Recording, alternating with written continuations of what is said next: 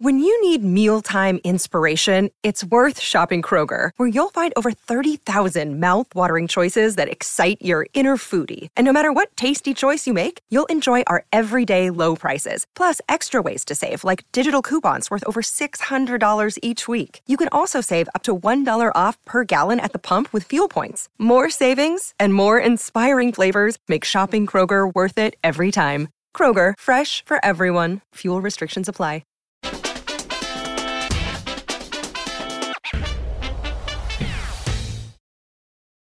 Global macro never disappoints.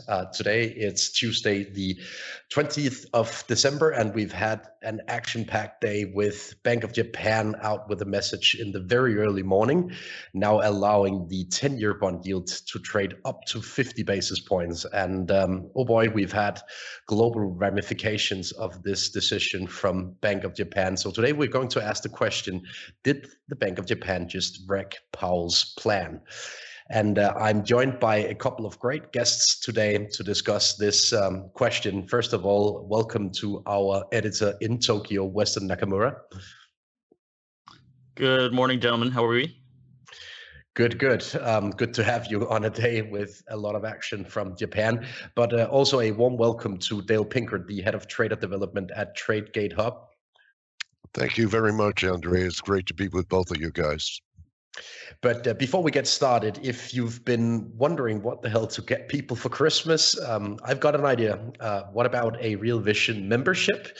You can do exactly that if you head to www.realvision.com/give-a-gift. It's the perfect gift if you ask me. But back to you, Weston. We need to unpack this action from Japan. Bank of Japan took the decision to widen the trade range in the 10-year bond yield from plus 25 basis points to 50 basis points. But that wasn't the only decision they took earlier today. So unpack this Bank of Japan action for us. Yeah, sure. So I guess it was a huge surprise move, even though, you know, so many people, like the general consensus had predicted that this kind of policy outcome would come just later on after Governor Kuroda ends his term in 2023 of April. So the surprise was the timing of it. But basically what happened was yesterday for me, Bank of Japan, they expanded their, yield curve control target range. And so that would be seen as a kind of rate hike, if you will, because of the fact that JGB 10s have been pinned up against the previous ceiling of 25 basis points and stuck there for the better part of many months. And so by them lifting it, they knew that there was going to be a, shoot up at the 10-year tenor. And look, Kuroda the whole time is saying, this is not a rate hike, this is not a rate hike, this is not a rate hike. And technically it's not, that is true, because a rate hike, typically implies front end policy rates, which are kept at minus 0.1%, which is a negative rate, which is still BOJ as the only central bank with a negative rate policy in place. So in that sense, it's not a rate hike. However, when you start to explicitly include the long end of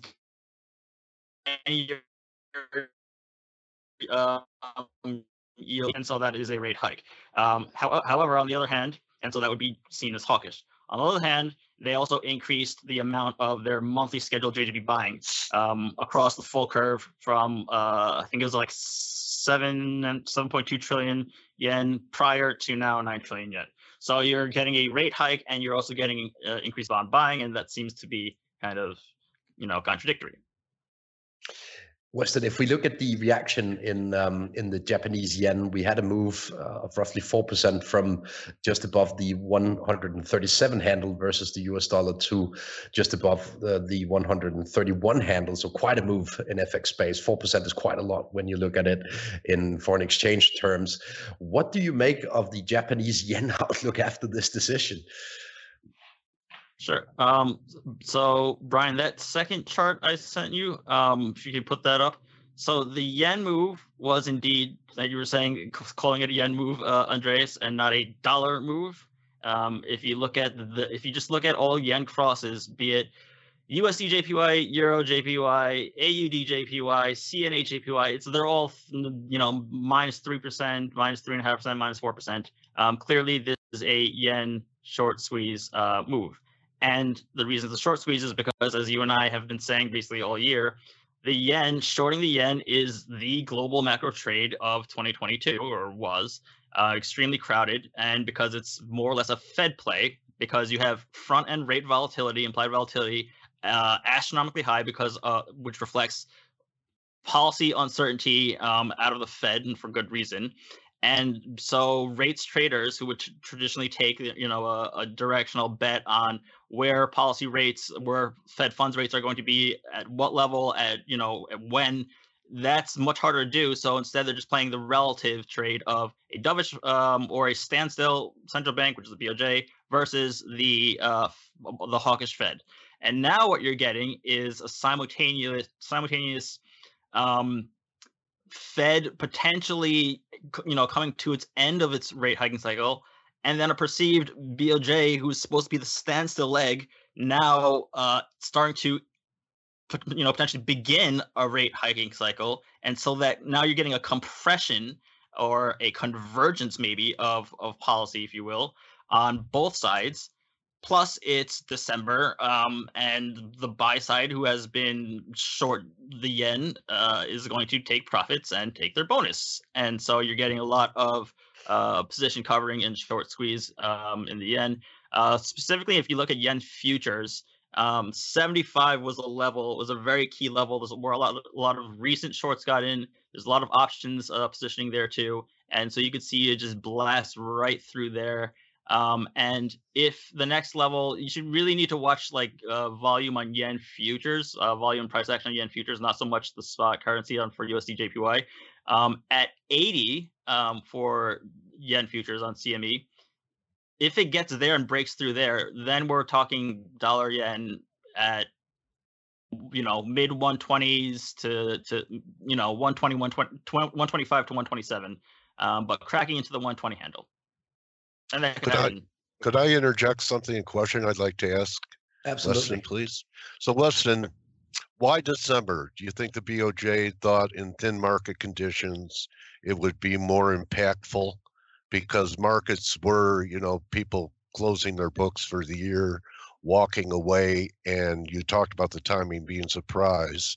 Why in December? Sure. Yeah. So that's such a fantastic question. So I just want to give my kind of my view, my reading on this, because the timing is very kind of shocking, right?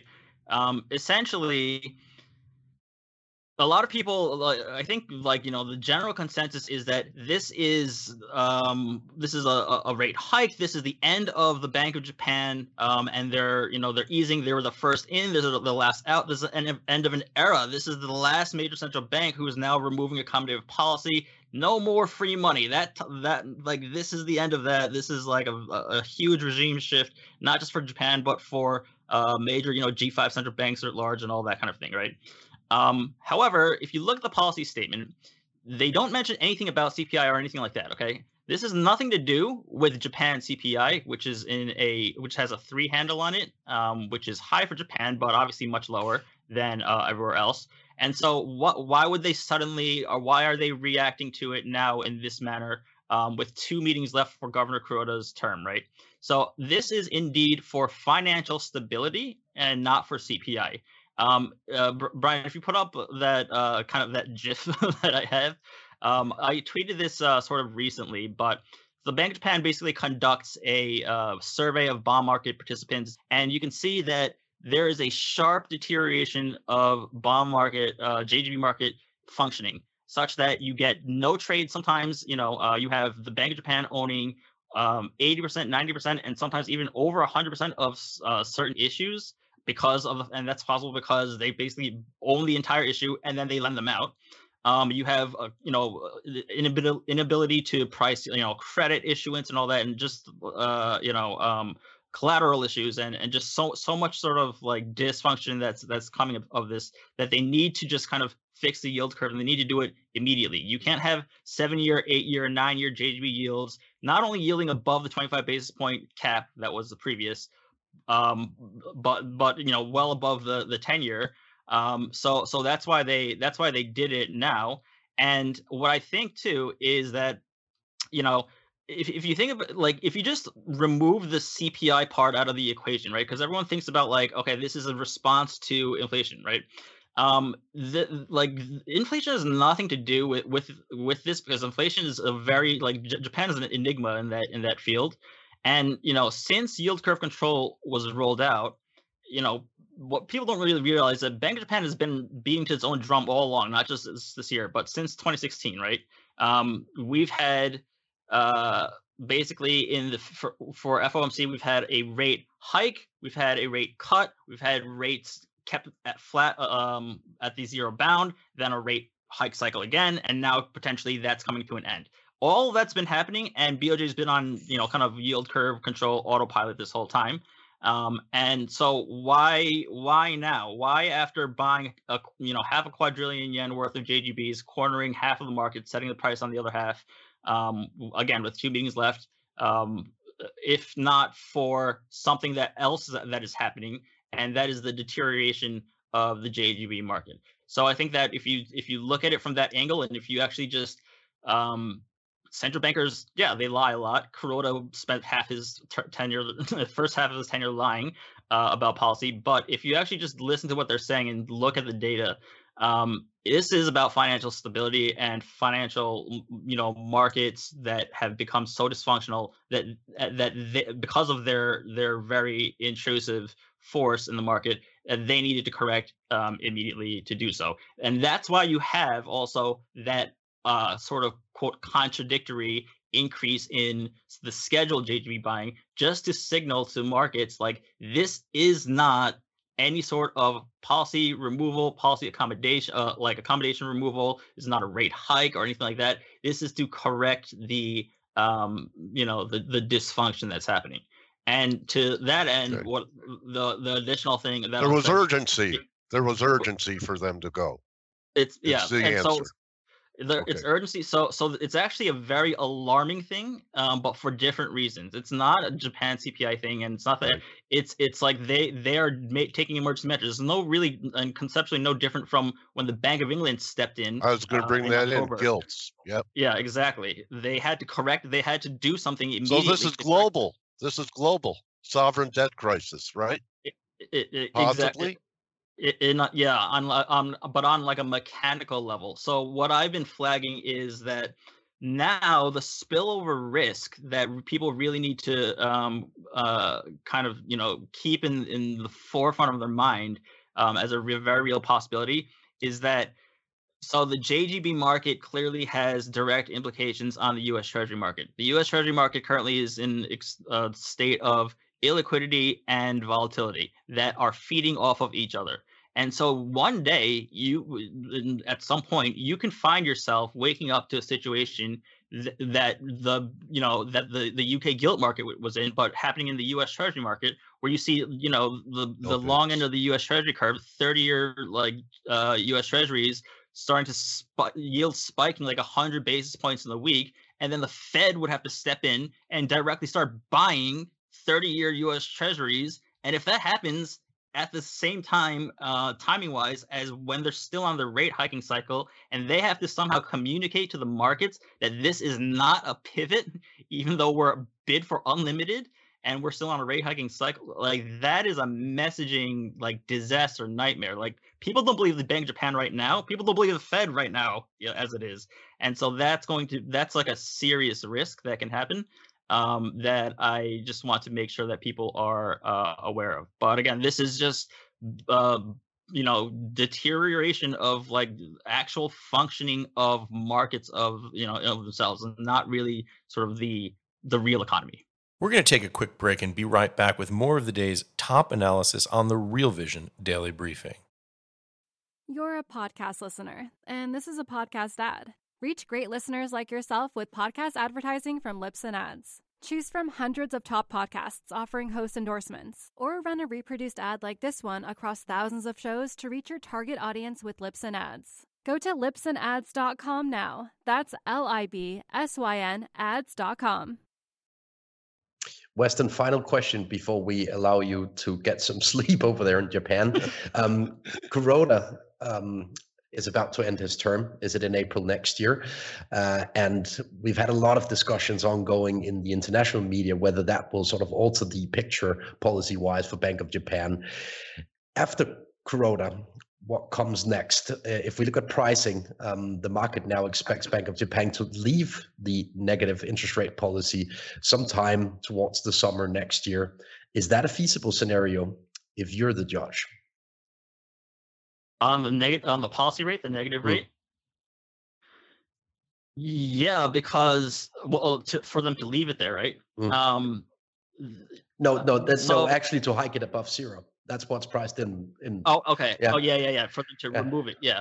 So that would be an actual rate hike, but that would be a welcome one at that, because BOJ is, now that SNB and ECB are out, BOJ is the only one with negative rate. This upside down of a negative rate hike. But in order for them to do that, they kind of first had to at least lift the upper band of yield curve control as well. So it's kind of like a helpful little side effect that's happening as well, because if JGB 10s are supposed to be at around zero, and then you take the negative policy rate at the front end up to zero, you have a pancake flat yield curve, and you have banks that have no net interest margin whatsoever. So I think that is a possibility, and that would be a policy change, but that wouldn't be as disruptive as what they're doing at the longer end of the curve. So yeah, I think that is a possibility. But I think that's something that they have basically one shot at doing, and that's going to be when new person comes in. If they keep the policy, they're going to be stuck with that policy, and they're adopting that policy, and they've inherited it, and then there's nothing. Then they're going to have a horrendously volatile time to get rid of it. This is the only time where you can say, like, thank you, Kuroda, for achieving the 2% target or whatever, and just, now let's pass on the baton to the next era. And make it seem like this is all worth it. This is all like going to plan and all that, and none of it was a policy mistake. And that's the only way that they can do that. So, Weston, always a pleasure. Go get some sleep. Thank you for joining us. Dale, I want to move the discussion towards the FX ramifications of this move from Bank of Japan. If we look at dollar yen, a move from just above the 137 handle to a current level around 131.5. What do you make of the move in technical terms? Is it possible to come up with a short-term outlook after this? Well, it is. It's a broken market. So, it's not something I would short. I wouldn't short US dollar yen here. I wouldn't buy it either. It's if you weren't coming in short today, and if you did, you got to be ringing the register, because it is December. We could get another comment, and you could see profits evaporate. You don't. It's not a profit till you take it. So I think there are other opportunities where I could come up and manage risk, because we just watched the World Cup, right, Andreas? And the best teams, championships, are won with great defense, because if your opponent can't score on you, you can't lose. And in my business, that's risk management. That's defense. So to come into the yen right now and try and trade something that I can't manage to stop, I have to risk 200-300 pips in a blink of an eye. To me, I become a spectator for a while. Makes a lot of sense, Dale. I wanted to get your perspective on this potential global sovereign debt crisis as well before we move on to some technical setups that you've prepared for today. What do you make of this series of events? First Bank of England, now Bank of Japan, potentially the US Treasury market next. Yeah, that in fact, most guys that wrote about these types of crises developing believed it would start in Europe, and that it would move to Asia, and then finally wash upon the shores of the U.S.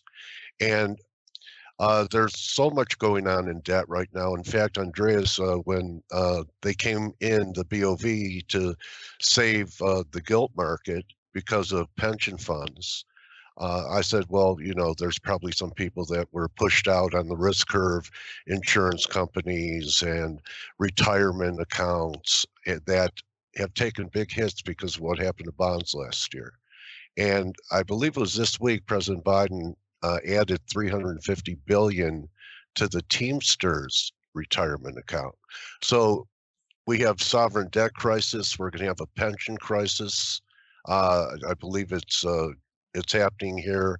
But at the same time, I look at the bonds, and I think this recent rally that what we're getting right now is actually a buying opportunity.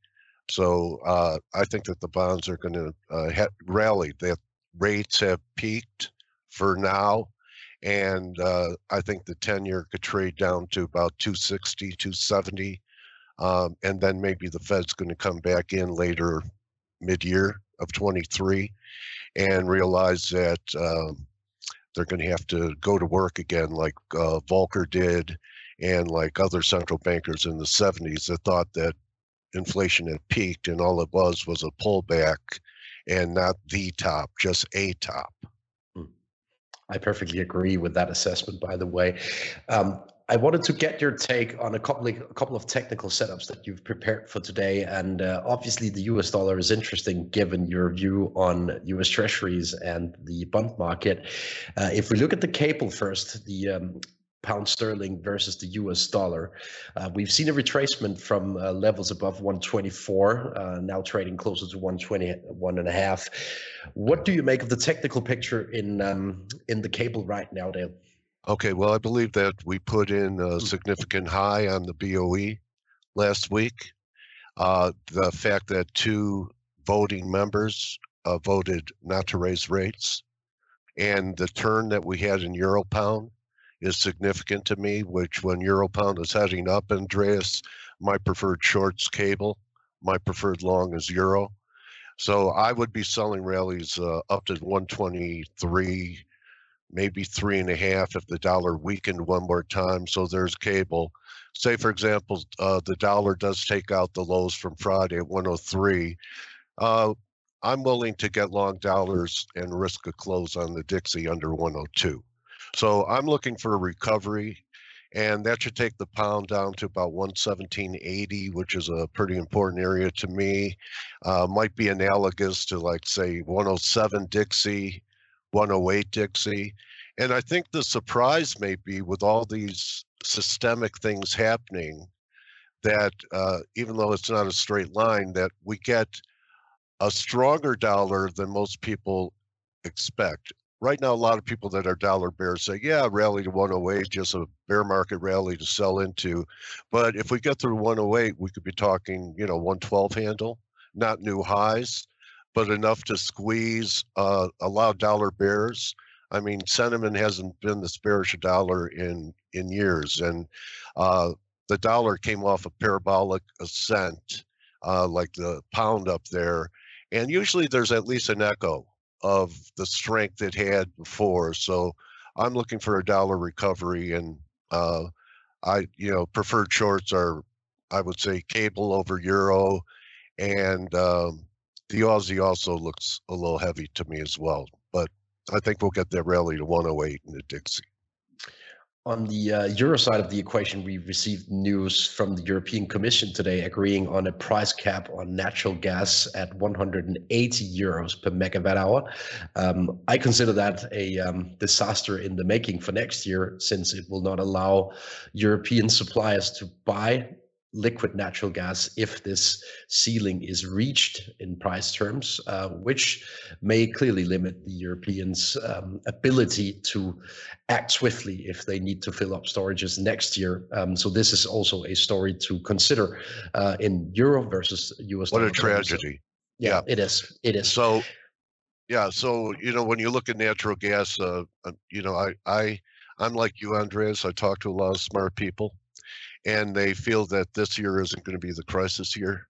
Yeah. And that next year is something that Europe and the US and everyone really has to worry about. But I brought in a chart of WTI. Yeah. And, you know, as bullish as people were after the invasion, they're that bearish now. And if the WTI chart comes up, we have again, instead of just making forecasts, I thought I could, it is the season of giving. So I thought I'd share one of the setups I look at for inflection points. So if you look at the crude, the first little dark circle, you had a confirmed low. And then the second dark circle, the RSI was higher, so we were beginning to diverge. And the final one that came in last week, this is called a 3 drive to a bottom formation. I didn't invent it. I learned it from a guy named J.R. Hill in the 70s. Ellioticians would call these ending diagonals. But if you're patient and you wait for these kind of setups, you end up with falling wedges, rising wedges, and 2 non-confirmations before the turn.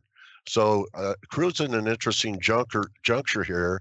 Looks like if we, you know, start trading, and this chart was from earlier in the day, that we're on the verge of breaking out.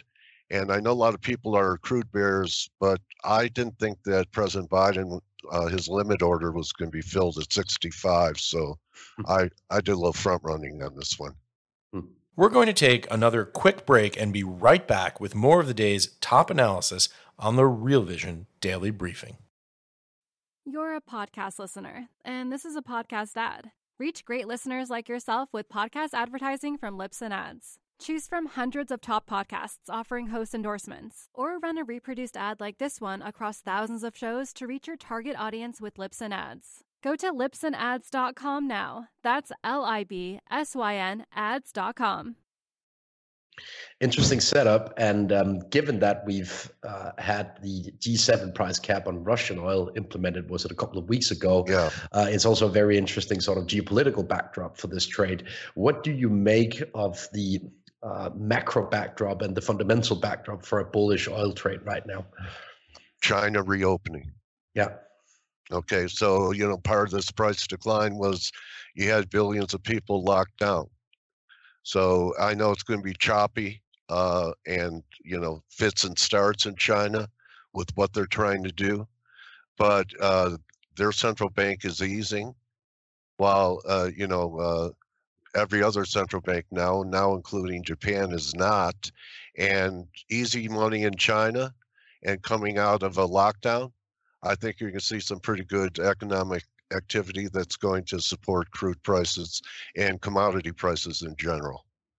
That's a very fair point. If we move to the outlook for precious metals, I know you've prepared a technical setup in silver, but obviously both gold and silver are interesting to most of the audience watching out there. So quite a run in silver. What do you make of it from a technical standpoint? All right, well, the silver chart, actually the first 2 charts I showed a 3 drive to a top in the pound, then a 3 drive to a bottom in WTI. And if you look at the silver chart now, we haven't completed a 3rd drive. We're on our way up there. And if you look at the bottom, the RSI is not confirming. We did take out the prior high, and up around 24.5 is just a guesstimate of where I think a peak would come in. I thought it'd be interesting for viewers to follow this one and see if this one turns into a 3 drive to a top formation. But I think that what we're going to see in the stock market is going to create some risk off in a lot of different asset classes. And I think silver is overdone here. Ellioticians would call this an ending diagonal. And even if it's a bull market from 24.5 to 21 would be a normal correction from where we were at the low. So, you know, I think that the market is ripe. You have a lot of, I think the DSI is around 85, 90 right now, Andreas. So, you can't find a silver bear out there unless you're watching Real Vision today. Good point. Final technical chart of the day, Dale. Equities. What to make of the S&P 500 amidst all this noise? Okay. All right. Well, Last time I was on, or the time before with Maggie, there's a trend line, Andreas, that the whole cosmos, even extraterrestrials, have been monitoring off the high in January. And we had that real good CPI number where the market really blasted up and broke through intraday that downtrend line in the S&Ps. And by the end of the day, it was back underneath it. It gave it back, which was the exact opposite character it had on the last bullish CPI report we had, where the market blasted, it held, and you had to buy that close to participate on a rally. So last week's action and then the Fed intraday, if that chart comes up, it'll show that they tried to rally S&Ps after the Fed, looking for any bone that might be dovish, like, by 2035, rates should be coming down dramatically. And when they rallied intraday, all they did was get back to that red line almost. They didn't tag it. And then Friday and Monday was kind of sealed it for me. Now we're oversold and we're due for this little seasonal strength, the Santa Claus rally. It's not Christmas yet. And I could see some type of rally developing here, but I think the market's going to have a hard time closing back over 4,000.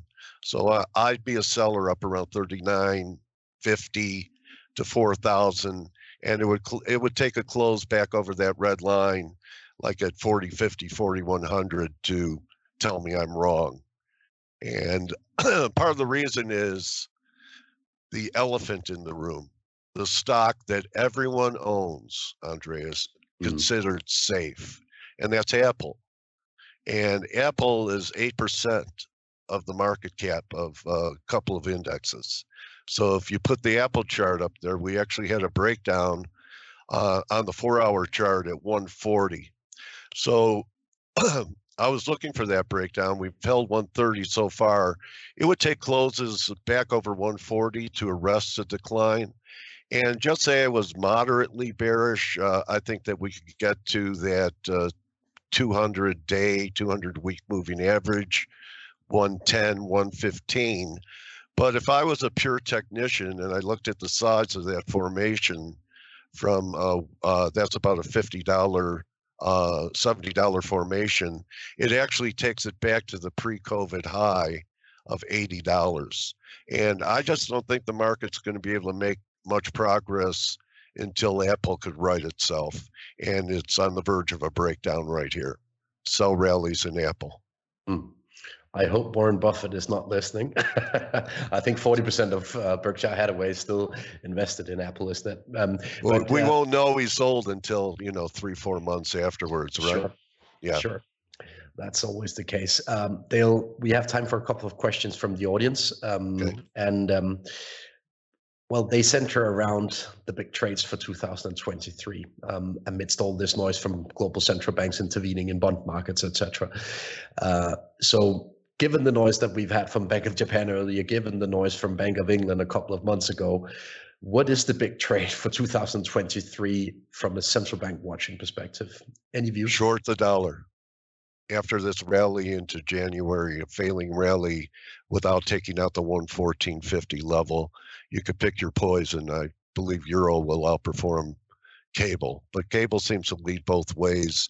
I'd like the commodity currencies, and then I'm interested, if I'm correct about this top in silver, to see if it's a break to buy, or that we're really going to surprise everyone and flush it one more time. I'd be looking at miners. Really, the key is wait for the S&Ps to get down to, say, that 3,400 level, because people would be selling everything on a breakdown from the October low. And then the markets that are not making new lows and holding their October lows are your prime candidates for getting long in 2023. My belief is it's going to be shorting the dollar and buying commodities in general. And don't look for the same leadership in the stock market if we put in a bottom in March. It'll be different, and it'll be things that hurt if you drop them on your foot. Final question from one of our loyal members, Paul. He's thanking us for a nice explanation on the Bank of Japan. But that was next great. Next question is, what does it mean for retail investors like him? Give us the red, yellow, and green lights moving forward. I'll allow you to start, and then I may add a bit. Okay. What it means is that expect anything always. Everything can happen. And stay away from markets that could end your trading career overnight. Okay, so, and don't try and make your year in December. I have to ask myself, why in December? Okay, I've seen devaluations in December. So what I would tell him is to find one market he's interested in. You don't have to know 50 markets. I knew traders that were in one trading pit their whole career in the live cattle pit, and they never had to wander over to the currency pits to trade. Master one market, get to know it, how it breathes, and know every important critical level in it. And above all, use less leverage. One thing I would like to add in around the discussion on Bank of Japan is chart 2 I sent you, Brian, on dollar yen versus the Japanese holdings of US bonds, because it's actually interesting that through this period of material weakening of the Japanese yen versus the US dollar through 2022, we've seen selling of US treasuries by Japanese accounts. And actually you have that correlation over time, that every time the Japanese yen strengthens, it usually means that they buy US treasuries as well, because it allows the Japanese central bank to build up FX reserves when the US dollar weakens. And therefore, my counterintuitive take is that what happened today in Japan is ultimately good news for the US treasury market. So I lean the same way as you, Dale. I think we will get a rally in the US treasury market into the first quarter of next year, also as a consequence of Bank of Japan's decision today. And I guess that is a green light to watch. In terms of red lights, watch if Bank of Japan starts getting cold feet in terms of the market reaction in dollar yen. If we get a strong rally in the yen and Bank of Japan starts talking to the press about that move, I would lean in the other direction in US treasuries as well. So Dale, to sum up, it's been a crazy day in bond markets once again. It's another signal that central banks will have to intervene from time to time to control things. And when we look into next year, it will be very interesting to watch the US dollar in a broader scale, as a weakening move could be on the cards after a near-term rally. And then in stock space, you would watch the price action in Apple, since it's so important on an index level, but also since the technical setup is extremely interesting. Dale Pinkert, the head of trader development at TradeGate Hub, it was a pleasure to host you this afternoon. It was really great talking to you and Wes, so really enjoyed myself today. I learned from both of you guys. Thank you very much. Thank you very much, Dale, and I wish you a Merry Christmas, and I hope to see you back in 2023 at the Real Vision Daily Briefing. Thank you for watching out there. An action-packed day. I cannot promise you the same kind of action tomorrow, but in any case, I will be back with Darius Dale tomorrow afternoon. See you there. Great guy. Adios.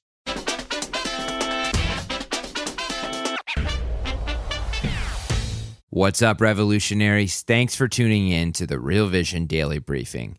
For more content like this, head over to realvision.com and get unfiltered access to the very best, brightest, and biggest names in finance.